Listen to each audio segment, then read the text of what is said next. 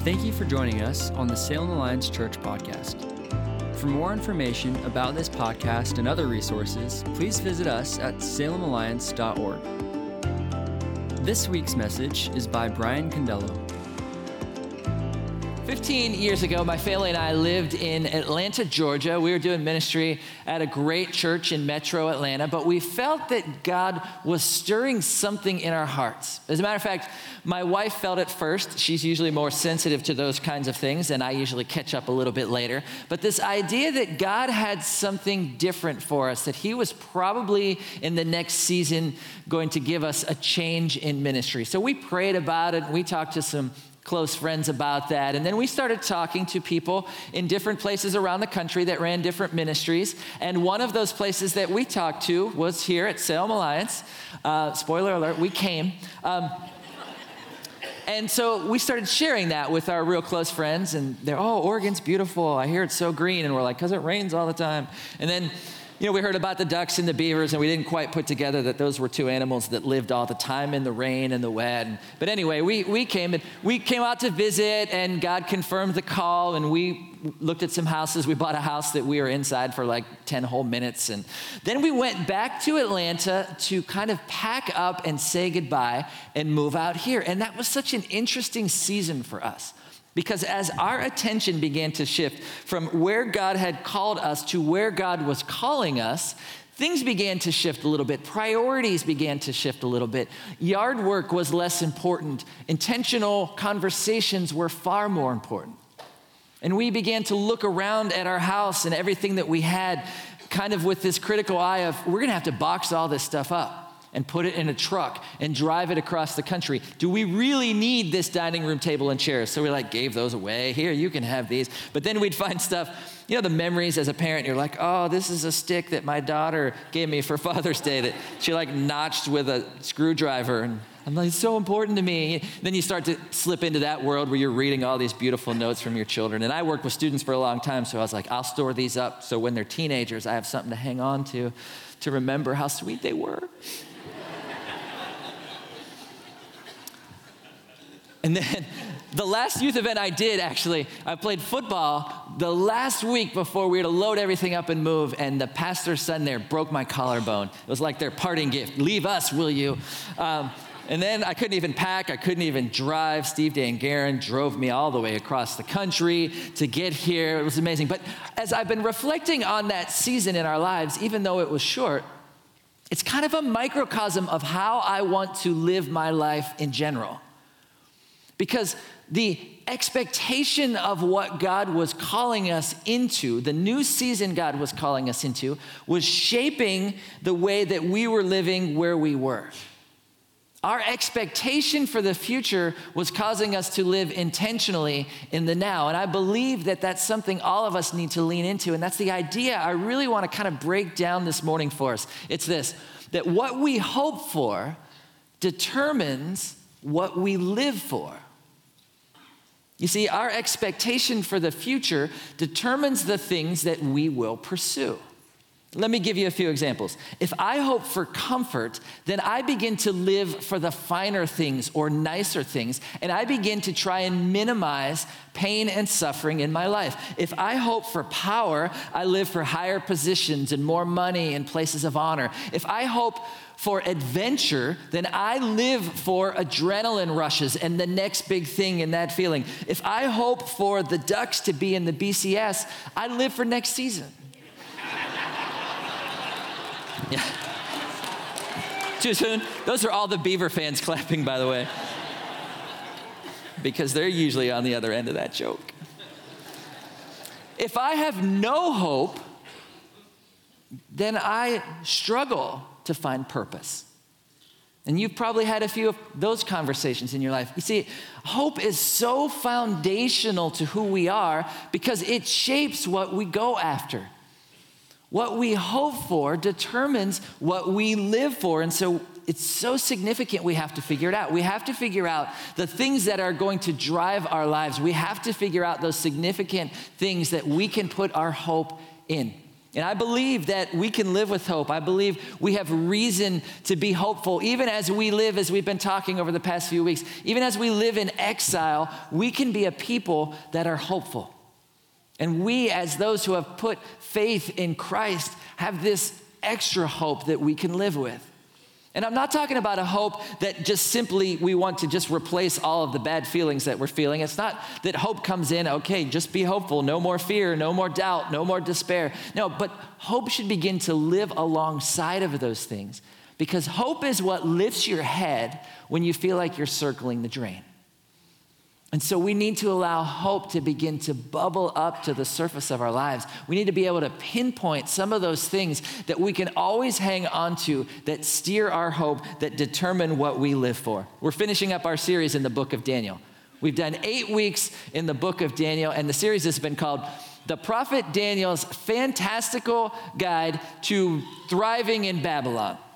We didn't want to oversell it or anything, but it's about being faithful to God in exile in a hostile land. And it follows the story of these 4 guys that got ripped out of Jerusalem and taken to Babylon and forced to live there. And it's 12 chapters long. And the first 6 chapters are this beautiful narrative. And Daniel and his friends graciously resist Babylon, and God honors their faithfulness, and they get promoted. And we're not supposed to just overlay that on our lives and be like, well, if we do what they did, then we'll get promoted too. It's not what the story's about. It's about God's sovereignty. It's about the guy's faithfulness. And then the second half of the book, 7 to 12, is this apocalyptic literature. God gives Daniel these visions of what the future is going to look like. So in the first half of the book, we have this beautiful narrative of fasting and the fiery furnace and the lion's den, interpretation of dreams and promotions. And then in the second half of the book, we have this weird fever dream, these crazy images of statues and beasts and persecution and war and captivity and death. Yeah, and that's what we're going to talk about today. I'm glad you came. Aren't you excited? And the central kingdom, the central power in the book of Daniel is Babylon. And at that time and throughout the rest of Scripture, Babylon's an image of humanity uniting themselves in rebellion to God. Babylon is about kingdoms of this world being violent beasts and going into beast mode. And it's also about the beast mode that all of us are capable of. And so in the middle of all that, when we're living in exile, when we aren't home yet, when it feels like Babylon is winning, when the images that we see all around us tend to make us want to circle the drain, where do we find hope? What do we have to be hopeful about as we live in exile?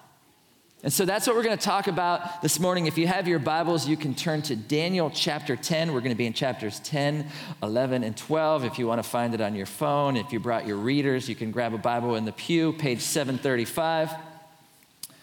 At this point, Daniel's in his mid to late 80s. And he's been exiled for over 70 years. And 2 years prior to this story, some of the exiles were allowed to return to Jerusalem to rebuild the temple. Daniel didn't go. We don't know why he didn't go. We don't know if he was too old to make the journey. We don't know if he had a certain position in the city still. We don't know any of that, but we do know he was still faithful to God, and he was still praying for deliverance after 70 years. As a matter of fact, though, we see something rise up in him. We see this question at the end of the book of Daniel, Daniel 12, verse 6. How long will it be until these shocking events are over? Daniel, who has lived in exile for 70 years, who has seen these visions, these amazing visions, is like, God, how long till it's over? And maybe you found yourself praying that prayer. Maybe this one specifically, but maybe the first 2 words followed by your own prayer. How long? And we see it in Scripture a lot. David in the Psalms. How long, O Lord, until you restore? How long will you look the other way? How long must I struggle? How long, Daniel is asking. What he's really asking is, what hope is there? I've gotten visions of all these awful things. I've been in exile for 70 years. What hope is there for me, for your people, God? Why, God, do I get up every day and graciously resist? God, why should I even try to be faithful? My Babylonian newsfeed is just awful. It's horrible. Everything is bad. Will it get any better? The kingdom I live in shouts so loud at me to shape my identity by their cultural values. So God, how long will this go on? Because it's hard to live in exile. It's hard to live in Babylon.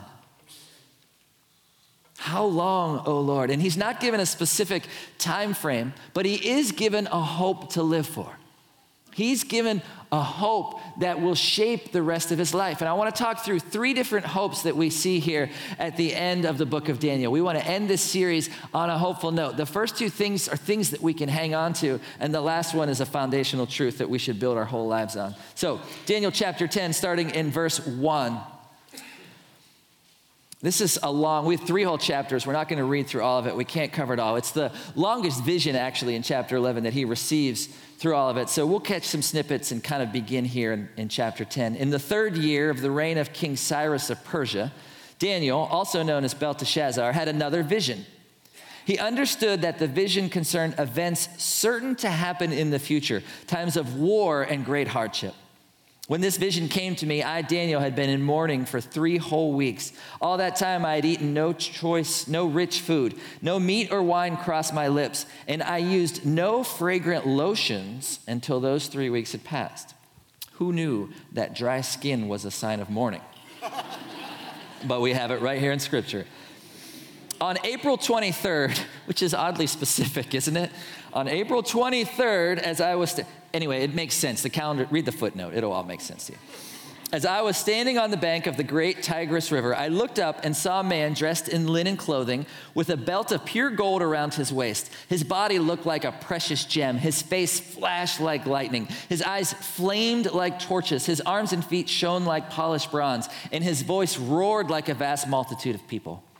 Only I, Daniel, saw this vision. The men with me saw nothing, but they were suddenly terrified and ran away to hide, like good friends do. So I was left there all alone to see this amazing vision. My strength left me. My face grew deathly pale, and I felt very weak. Then I heard the man speak, and when I heard the sound of his voice, I fainted and lay there with my face to the ground. Just then a hand touched me and lifted me, still trembling, to my hands and knees. And the man said to me, Daniel, you are very precious to God. So listen carefully to what I have to say to you. And I want to pause there for just a minute because I believe this is the first thing that we can hang on to. This is reason number 1 for hope. It says it in verse 11, and then it also says this in the same chapter in verse 19. Don't be afraid, for you are very precious to God. Peace, be encouraged, be strong. And before we go any further, I want you to understand that this statement was spoken to Daniel, but this is God also speaking over each and every one of you, specifically you. Don't be afraid. You are very precious to God. Peace, be encouraged, be strong. You are very precious to God.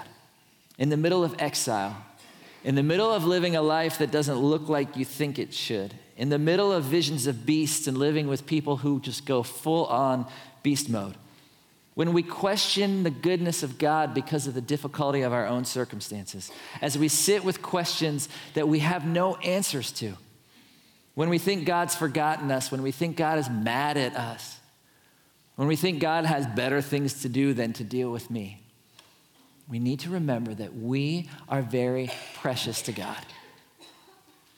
God sees you. He knows you. He thinks about you constantly. That's what Scripture says. Look what Psalm 139 says. How precious are your thoughts about me, O God. They cannot be numbered. I can't even count them. They outnumber the grains of sand. God thinks about us more often than there are grains of sand in the world. This past week, I tried to find out how many grains of sand there were, not by counting, by going to that valuable internet source that we always use. And scientists don't really know. They said the best guess we have is put a 1 and then 25 zeros after it. And that might be close to how many grains of sand there are in the world. So I got my calculator and I kind of figured out how many seconds that each one of us will live and then try to divide. And my calculator couldn't do all the zeros. And basically, here's the thing. God thinks about you tens of thousands of times every second. you, specifically you, are on his mind all of the time. God sees you. It says that in Genesis 16. It says this is a new name for God at this point in time. And you are the God who sees me. God is the God who sees you. We have a deep desire to be seen, don't we? It happens in children all the time. You see it. If you're a parent, you know this is the case. I saw it with my own daughters. It was always, Dad, Dad, Dad, Dad. Hey, Dad, look at me. Dad, hey, Dad, look at me. Dad, Dad, Dad. Now they go, Dad. But back then, it was like, Dad, Dad, watch this. Watch this. Look what I'm doing. Hey, I can stand on one foot. Okay, that's great. Dad, Dad, look at me. And we don't grow out of that, do we? We just grow up and we do the same thing. We just use social media for it. Hey, look at me. Like me. That's kind of how we do it. But we have this deep desire to be seen, to be noticed, to be significant. God sees you. He knows you. He loves you. He likes you.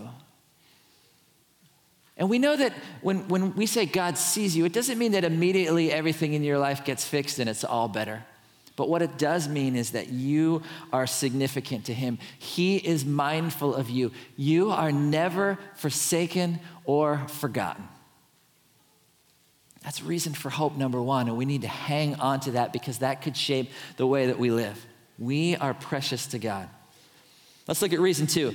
At the end of Daniel chapter 10, starting in verse 21, we're going to jump into this vision here, this extremely precise vision. But it says, meanwhile, and this is the being that stood before him talking, I will tell you what is written in the book of truth. And then chapter 11, starting in verse 2, begins this vision. Now I will reveal the truth to you. 3 more Persian kings will reign, to be succeeded by a 4th, far richer than the others. He will use his wealth to stir up everyone to fight against the kingdoms of Greece. And then a mighty king will rise from the north, and he'll conquer everything. And then his kingdom will be divided. And then a king from the south will rise. And then an alliance will be made. And this king will beat this king, and this king will beat this king. And then this king will sweep in and conquer everybody. And then he'll lose his kingdom, and everybody else will swoop in. And then this king fights this king, and this king, and this king, and this king, and that king, and death, and war, and persecution, and pain, and suffering, and sorrow. I just gave you a synopsis of chapter 11. If I were to give it to you in 3 words, I would say beasts and battles and bruises. It's the spin cycle, though. It just keeps going round and round. And as one king conquers, they lose it to the next king. And that's kind of how the whole story goes. And Daniel's learning that Babylon isn't the first, and it won't be the last. And there are specifics. If you want to do a deep dive into the specifics of this vision, it's amazingly specific. You'll see Persia, you'll see Greece, you'll see Alexander the Great. You'll see this king rise up, the worst of the worst. He's the prototype for the beast at the end of time. And a lot of people think it's this guy named Antiochus who desolated the temple. He's the desolation, the abomination that causes desolation is kind of how it's written out there. And he came into the temple and he said, you can't be a practicing Jew anymore. And he put up an altar to Zeus. And then he killed an unclean pig on the altar. And he would bring a Jew a day in front of Zeus and say, bow or die. And it was awful. But that was just part of this vision being fulfilled, because that's the thing with apocalyptic literature. Apocalyptic literature gets fulfilled, and then it gets fulfilled again in kind of a different, bigger way. And then this is pointing to the end times where it will once again get fulfilled in a confusing, bigger, different way than that.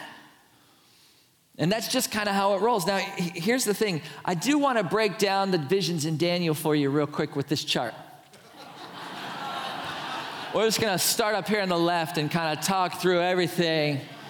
We'll be done by about 4 o'clock this afternoon. It's going to be great. Now, we don't have time for this, and you don't need to understand this, but if you've gone in there, if you've looked, if you've read, and you have questions, you can feel free to email me at rbasham@salemalliance.org.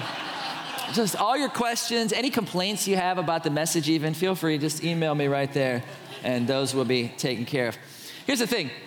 What Daniel's discovering is Babylon isn't the end of the story. Human kingdoms will continue to come one after another. They will exalt themselves. They will succeed by violence. They will redefine good and evil. And so chapter 11 is just all about individuals and the collectives getting together and magnifying brokenness. It's an image of human history and the human condition, and Daniel sees that it's not going to stop. It's the spin cycle. It just keeps going and going and going. And as I read this chapter, the picture that came to my mind was a picture of these steps. Always going around, but never getting anywhere. And I think people who keep conquering keep saying, look, we're going to get better and better. We consistently go up and up and up and up. And Daniel looks at this and he goes, no, you're just going in circles. It's just this endless cycle. This is the kind of thing that would make you have dry skin, people. That's the vision. And so the question that Daniel had is the question that we ask in this. What hope is there? What hope is there in the spin cycle? What hope is there in the just round and round and one thing after another? And I think we find it in chapter 10, verse 21. It says, meanwhile, I will tell you what is written in the book of truth.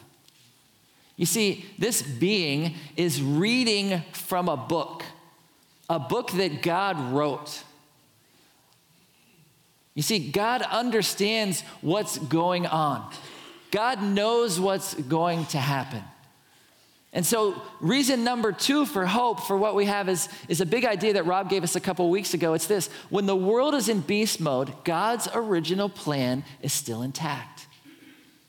God is still sovereign. God wrote the book. And spoiler alert again, I read the end of the story. God wins. God wins. And we can stand back and we can say, yes, the world is out of control. Absolutely. It's out of our control, but not for a second has it ever been out of God's. God is sovereign. How many of you have ever watched a sporting event that has been pre-recorded and you know the ending score? I've done that a couple times if it's my team, but only if they win, right? You're not going to watch the losing game, but you'll watch the winning game. Guess what? We're in a pre-recorded game right now. The book's already been written.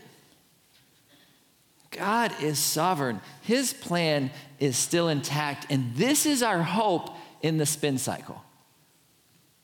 That it seems out of control to us, but God knows. God knows what's going on, and nothing is out of his control. Now, chapter 11 ends, it says, at the end of the end, and the beast is done. His time runs out. The beast is finally finished. But here's the thing. It's not just the destruction of the beast that brings justice or healing or hope. And yes, there is accountability, and all beasts must bow before the one true king, yes. But it's not just the destruction of the beast that gives us hope to put our lives on. We need to be reminded that there is a deliverance coming that is permanent and final and forever. And we see that in chapter 12 at the very beginning. It says, at that time, Michael the archangel, who stands guard over your nation, will arise. Then there will be a time of anguish greater than any since nations first came into existence. That's not the hopeful part, by the way. But at that time, every one of your people whose name is written in the book will be rescued. Many of those whose bodies lie dead and buried will rise up, some to everlasting life and some to shame and everlasting disgrace. Those who are wise will shine as bright as the stars, and those who lead many to righteousness will shine like the stars forever. This is our deliverance. You see, the deliverance isn't just the downfall of the beast. The deliverance is God raising up his own. That's where our hope lies. At the beginning of the whole story, the whole narrative, Genesis, we see man sinned and beast mode started, and the world unravels as evil is unleashed. And with this evil, this sin, comes death. And we see that in Genesis chapter 3, that from the dust of the ground we were formed, and to the dust we will return. Our declaration of our own independence has resigned us to death. And so if God is going to deliver his people, and God is going to defeat the beast and sin and pain and sorrow, then ultimately what that means is the defeat of death. You see, if sin came into the world and brought death, then Christ, to defeat sin, he will remove death. He will reverse death. The removal of evil is the reversal of death. Our hope number 3, that's what that is. It's the resurrection. It's the defeat of death. And as we continue to read the story, it's forever with Christ. That's what we place our hope in. We place our hope in the resurrection of Christ, knowing that death has been defeated and we get to spend forever with Jesus.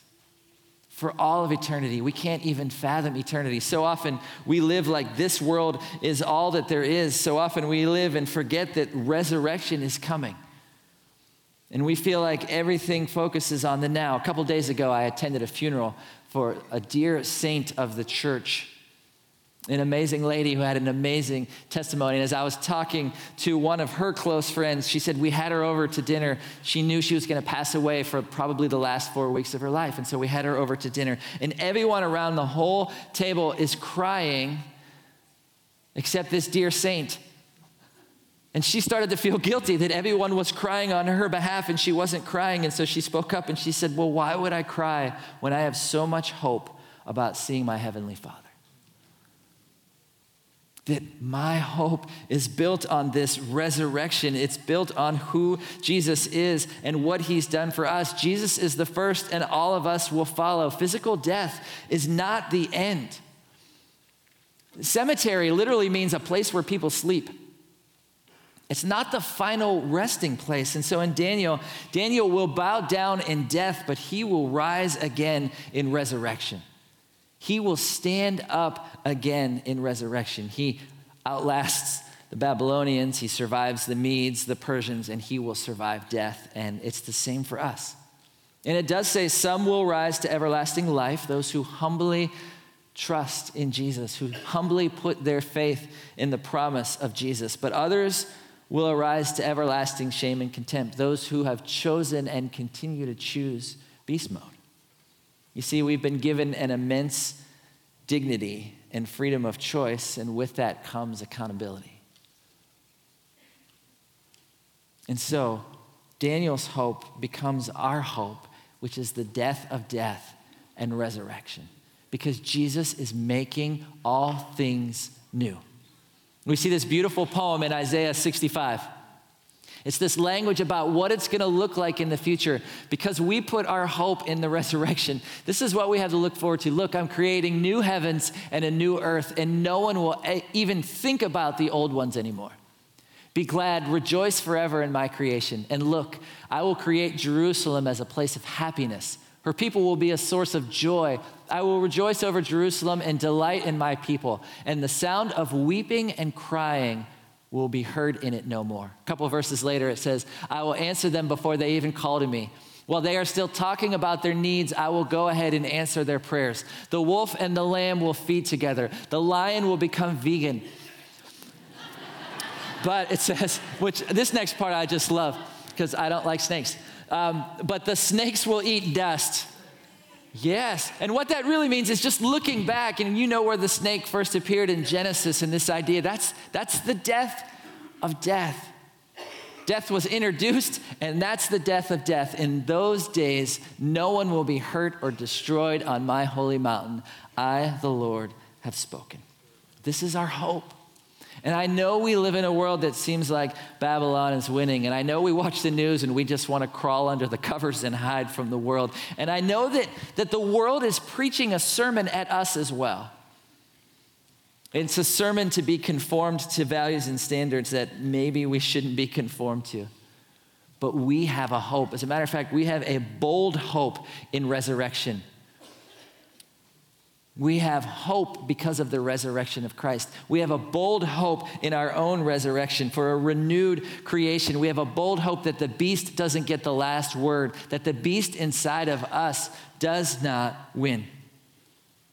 And as we close the last chapter of Daniel, we can open the first chapters of the New Testament, and Christ comes on the scene and he says, this is it, the time has come.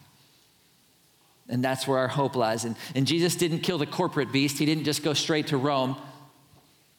Actually, Jesus defeats the beast by allowing the beast to trample him. He took the pain and consequences of the beastly history of humanity and defeated death to bring the world into new creation.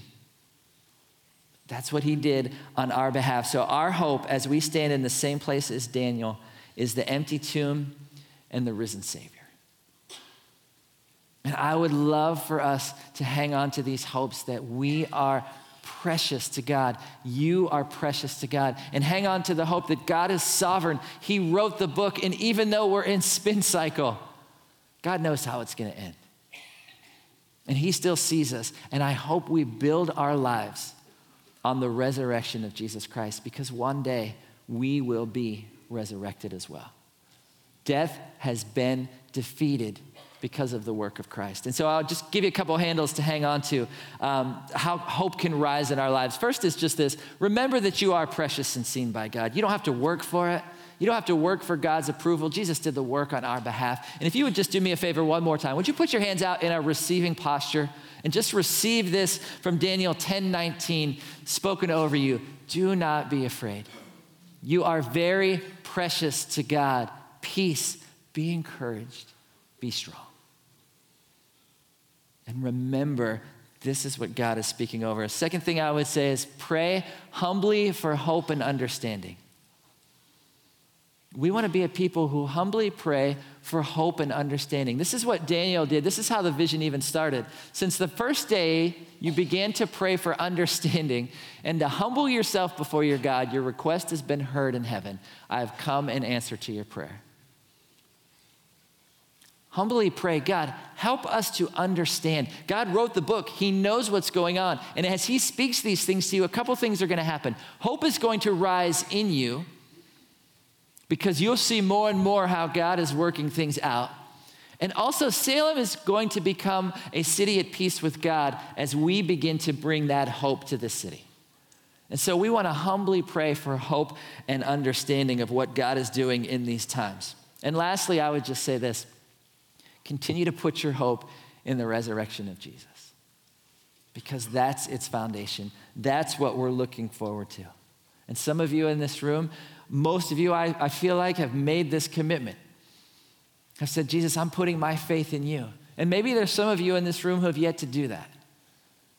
Maybe you kind of have heard about Jesus but haven't quite done that yet. I was laughing at myself, actually. The past month, my computer, every time I turn it on, comes up with this message: updates are ready for you, right? And I always hit remind me tomorrow. Every day it comes up, updates are ready, remind me tomorrow. I don't have time to have updates in my life. I don't want my computer to run better. Remind me tomorrow. And I would just say this to you. If you've kind of heard, if you feel like God's stirring something in your heart, if you're wrestling to find hope, let this be your reminder. And not remind me tomorrow, but today. Today is the day of salvation. After every service, we have people by the cross who just kind of wait to lean in and listen and talk to people who have questions about what it means to put faith in him.